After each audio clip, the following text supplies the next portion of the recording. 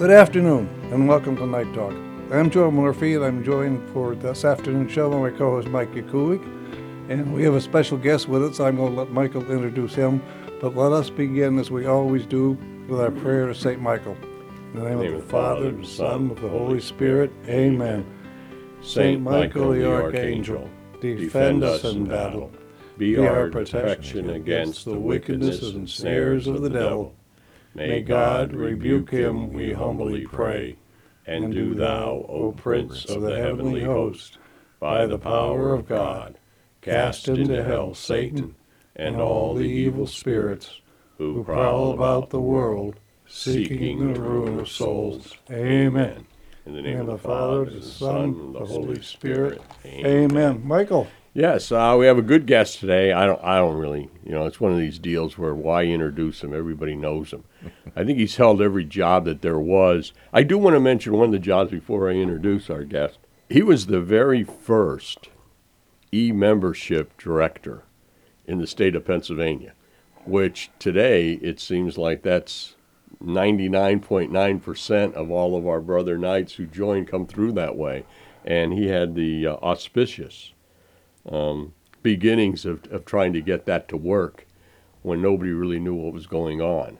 And since that time, under the Jago administration, he's continued his work in the Knights of Columbus, and presently he is state advocate for the state of Pennsylvania. And coming from our region, Mr. Jerry Wood, worthy state advocate, welcome. Good morning, and thank you, Michael. Welcome, and I'm not so certain I knew what was going on with that online membership thing. It was a hit and miss, somebody'd sign up and I'd pull out the Pennsylvania map and try to figure out where they were living and so on. So it was, now it's been refined after now almost 2.5 administrations, and now under Mike Kish, the guy that has that is doing a really good job. I think that was one of the most fun parts that I had working with you and under the Jago administration, because everything we did was new. We didn't know what was going to happen, and we just got out of 60 years almost, I guess, of Surge with Service, right? And we were now Faith in Action. Yes. We went from a Form 100 multiple paper listing to computerized. And, that was a big difference. It was hard because a lot of the, especially older financial secretaries, and specifically them, but a lot of Grand Knights and so on, they weren't using computers, and men of our generation, and I won't tell you how old I am, but I have been out of high school 50 years, they just aren't familiar with computers. And I was kind of self-taught because of the career that I had in my working life. And it's either sink or swim, and some of these poor guys were getting thrown in the deep end. I was a financial secretary, and I did it all by hand for a council with 1,000 members. Yeah, and sending out the bills and so on. Whereas now, in the old Form 100s, I can remember having files and files and files in my hanging files of old copies of Form 100s going back years. Yeah, and I know that you've had an illustrious career. I remember we had trouble getting DDs up in certain areas, and you always step forward. I think you're living here in Camp Hill. I believe you were a DD for Jim Thorpe. No, I joined the Knights of Columbus at Council 3915 in Towanda, Pennsylvania, up in the Scranton Diocese. Yeah, I know where that is. Yeah, and at center of the universe, just in case anybody doesn't know that, and that's 50 years ago. Next year, it's 1974. I was still in college. I joined the Knights even before I joined my Greek letter fraternity in college, and my dad was a big Knight. I grew up with the Knights. At any rate, I was the district deputy there. And then the next year, and Mark's last year, I was the district deputy up in Tioga County, Mansfield, Blossburg, Wellsboro, and so on. Having gone to college there, I was familiar with it. And it was my pleasure to do that. I had a connection to home, and I just think the Knights of Columbus it's a very important organization.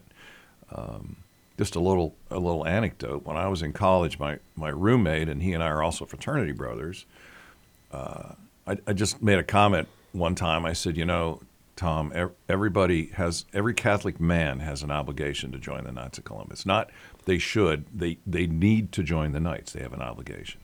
So fast forward many years, and he enlisted in the Navy and was a naval officer and was stationed at Norfolk, Virginia. One day he called me and he said, "Hey," he said, "I just joined the Knights down here." I said, "Outstanding." He said, "Yeah, when they interviewed me and asked me why I joined the Knights, I told them because Jerry Wood said I had to." So I will tell all you membership guys out there, if all else fails, you can just simply tell them Jerry Wood, the state advocate, said you had to. And I assume the state deputy is in tune with that as well. You can tell them Mike Kish said they had to as well. Yeah. There you go. Yeah, and we both know you and Mike well, so yeah, we can get away with that. Exactly. Well, I think, getting into your personal life, you have a lovely wife, Tiva, and she works endlessly. And I know she does so much for the Knights. Her and Colleen She did. were really working hard during the past state convention. Right. They did the practical work of the ASAP program, assistance after pregnancy, by collecting from other spouses and so on and other members, baby items, age-specific baby items at that, and then donating them to, in this instance in Harrisburg, to the outfit up on Front Street that we just gave, and the name escapes me. Morningstar Services up on Front Street, where, by the way, there are 2 of the 3 ultrasounds that we've been able to get. Bishop was there and blessed them when we got them. Yeah, he was, and yes. I was there with the bishop. It was very impressive. So at any rate, yes, Tiva and Colleen did that, and when we have our district deputy semi-annual seminars in State College, we've done the same. And that was Colleen's initiative. Mm-hmm. Colleen, the state deputy's wife, she came up with that plan. Like I said, a lot of times the hit we get is that we claim that we're pro-life, when in reality, a lot of times, and maybe sometimes it's true, we're just simply against abortion. Mm-hmm. Well, that's not the case. I like to think of ourselves like Governor Casey was. Yes. When he was in office in the 1980s, said he's not just against abortion. I saw him in an interview at ABC or NBC News. I'm not just against abortion, I'm for life. And that's exactly what we are. Mm-hmm. That's a misconstruing of what we really are. We're concerned from the moment of conception into the moment of natural death. And along with that goes what's going on at the border. The Knights of Columbus kind of quietly are helping the refugees at the border. The political problem is for Congress to solve, not for us. But somebody's got to be there and help these people and provide them with food and clothing and interpreters. Even the buses of people that they're sending to New York or even here, Harrisburg, New York, Central Pennsylvania area, wherever, they need help. Well, yeah, because that's a political stunt based on the governors in those respective states. Yes. But when they get there, it's not only the Knights, but I think we're leading the charge on helping those poor refugees, many of whom English is not only not their first language, is not their language at all. No. So you need to have, in the southern border case, Spanish-speaking people. Yeah. And I know in Ukraine, the Knights of Columbus in Poland and Ukraine and France and other countries in Europe, we're helping with the refugee issue of folks running away from that war. Sure. And now in the Middle East, I know there's Christian Arabs and Christian Palestinians and even Christian Israelis. Just because you're Israeli doesn't mean you're Jewish, although the vast majority are. They're going to need refugee help, and I suspect the Knights of Columbus will come up with that. Yeah, well, since we mentioned your lovely wife, it's only fair to mention your son. Last time I saw Patrick was a member of the Squires, and as you, Jerry, were a counselor for the Squires. One of the things that I noticed last time I saw him, he is an overabundance of facial hair. He looks like a Celtic warrior. We are of Irish and English heritage, and he looks like a Celtic warrior. I think I showed you the photo of him with his kilt and his broadsword and his shirt off. He looks like the man, but he looks fierce. But he's a big, gentle kid. He's a kid. He's no kid anymore. He's 25 years old. He's doing real well, and he's also a member of the Knights. He's a third degree member. I tried to get him to the fourth, but his work schedule, he works in this business as well, in the production end. His degree from college is in communications, but yeah, he's doing real well. But yeah, he was a squire. Remember the day he came home and showed me the application, and you were getting the squires rolling at Trinity. Sadly, they're not there anymore. Yeah, it really is. It's a shame. I think I really believe it was one of the biggest mistakes Supreme made, because it was a pathway to our faith and the Knights Right. with young men. And I mean, I'll tell you, Patrick just being one of them. I mean, I could go down a list of some of the who's who in the Knights today that were former squires. Sure. Yeah, that was a good lead-in. It was a good lead, and no, I didn't have that opportunity in Towanda. If I did, I certainly would have joined the Squires, and I was jumped at the chance for him to join. And I thought for those young men, it was a good leadership training for high school kids. And I know Trinity emphasizes those things, and I was more than overjoyed. But on the other hand, it was too bad. One of the fundamental problems that I saw was their membership number didn't follow them into the Knights. Yeah. So there was no way for Supreme to track how many actually joined the Knights from the Squires. Yeah, that was the biggest problem. I remember on the old Form 100s, they had it on there. They had a little checkbox. But when we were talking about Squires going away, I had called Supreme, and the data inputter said it was a pain in the butt to add the extra data. So Supreme never really got a true picture of how good it was. No. But we had some councils or some circles in Pennsylvania, especially out in the West, where Father Ed and his group was. They had something like 98% Right. turnover. Right. The Squires became Knights. And that's a good thing. We have about a minute left, Michael, before we go to break and get our messages in. How about we do that, and when we come back, we can talk with Jerry about his job as state advocate. Is that a good lead-in, a good teaser? Sounds good. Yeah, I know he can't speak about a lot of the exact items that he does, but overall general knowledge Yeah, of general what a state knowledge. advocate Yeah, does. yeah. Yes. All righty. We're going to go to break. We'll be back right after these messages.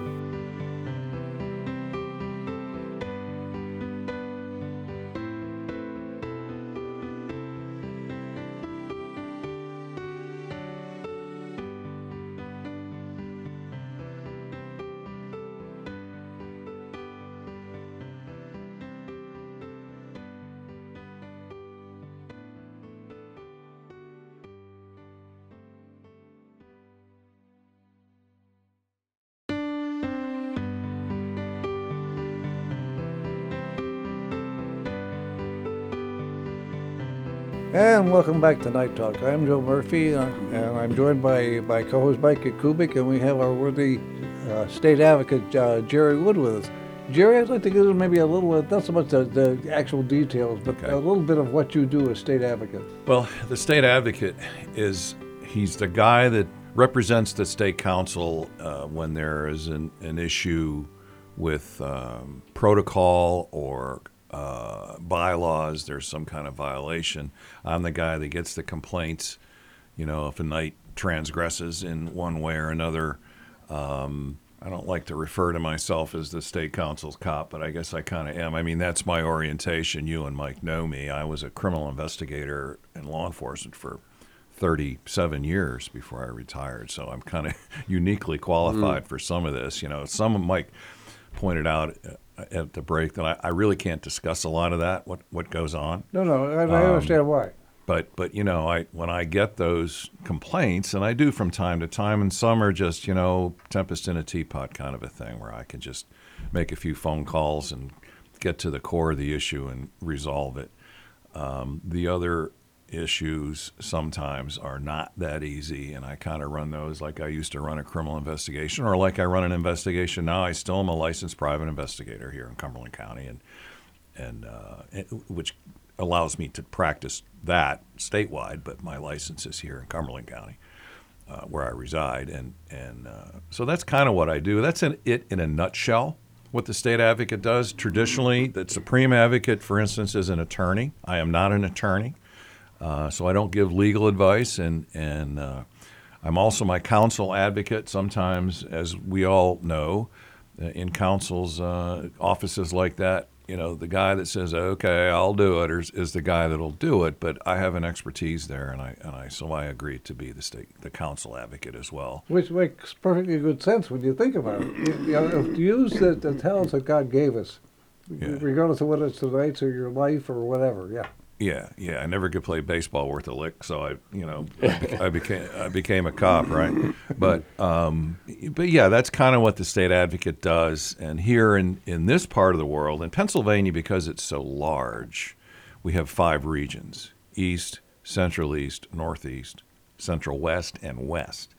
And I'm the state officer for the region of Central East, which is the Diocese of Harrisburg and the Diocese of Altoona-Johnstown, which is a big area. It's like being the regional state officer for, I don't know, New Hampshire. I mean, it's huge. Yes. But and with it comes some issues. Places like Altoona-Johnstown Diocese, there's been so much out-migration that it's difficult to recruit members or to even maintain councils.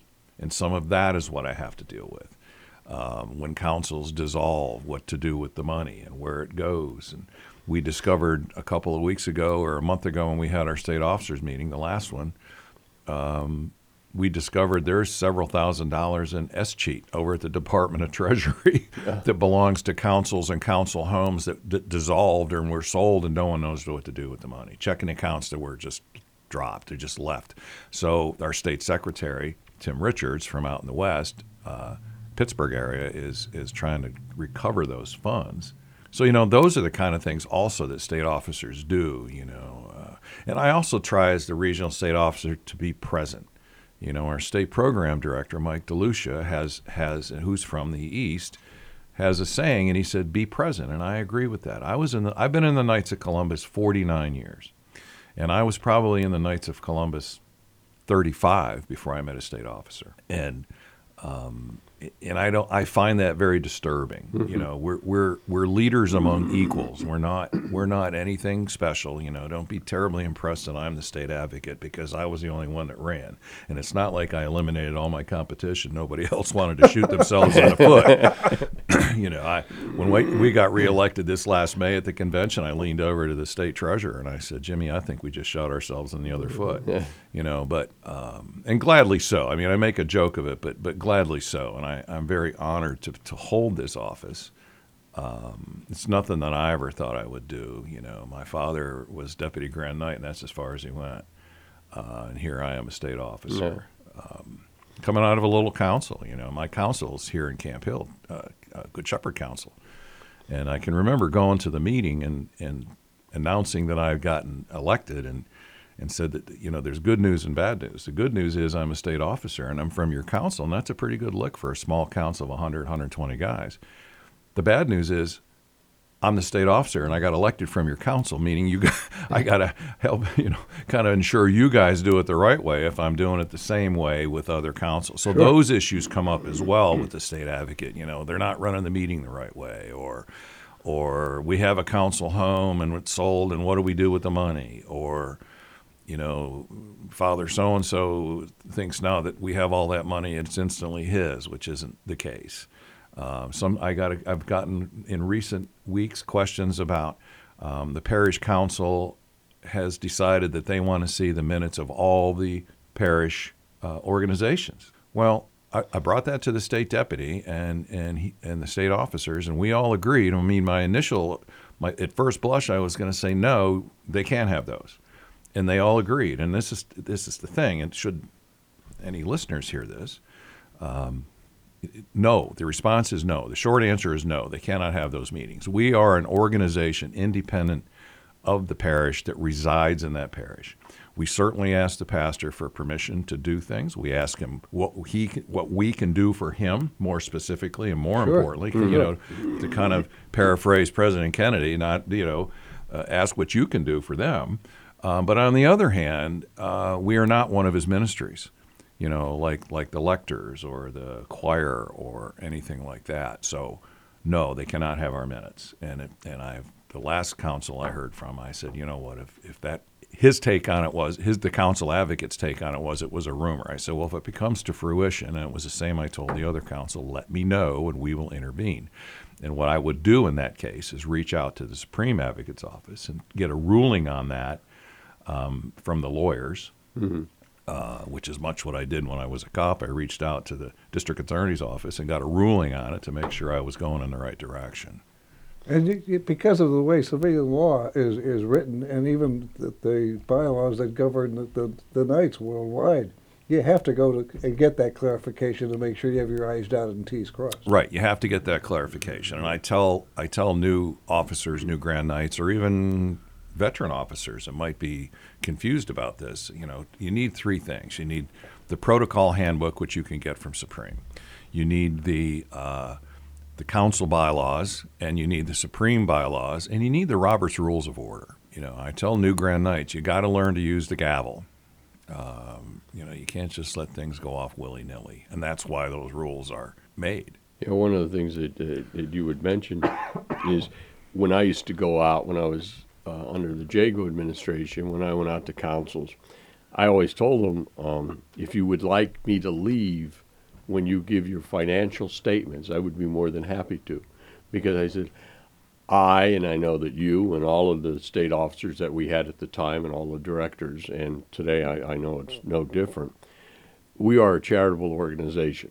And I says, I don't want to hear that you have $250,000 in the bank, because I said, if I do, I'm going back to tell the state council that you guys are not really very charitable. And I says, so right. I used to give them the option because I didn't want to lie to anybody, but I also wanted them to know that, and just as you said, Jerry, when you are the state advocate and you are in your own council's meeting, you are still the state advocate. Right. And what rules are broken have to be addressed. And that was the same thing with me, that I always had a pet peeve with councils that had an inordinate amount of money. Well, sometimes, and I've experienced treasurers in various councils as district deputy and so on, they treat that checkbook like it's theirs. Mm-hmm. No, it's not theirs. It's ours. Yes. And I really think that we need charity is the first thing we learn. Regrettably, charity is the first thing that's often forgotten. Yes, it is. Whether it's the political aspects of the Knights, and don't be disillusioned. Politics is a big part of the Knights of Columbus, especially above the council level. As an aside, I mentioned President Kennedy before, who was a fourth-degree Knight, he and his brothers both. And he said one day, his secretary, when he was first working as president, said, Mr. President, how's it going with the politics here? It's a little different than when you were in the Senate.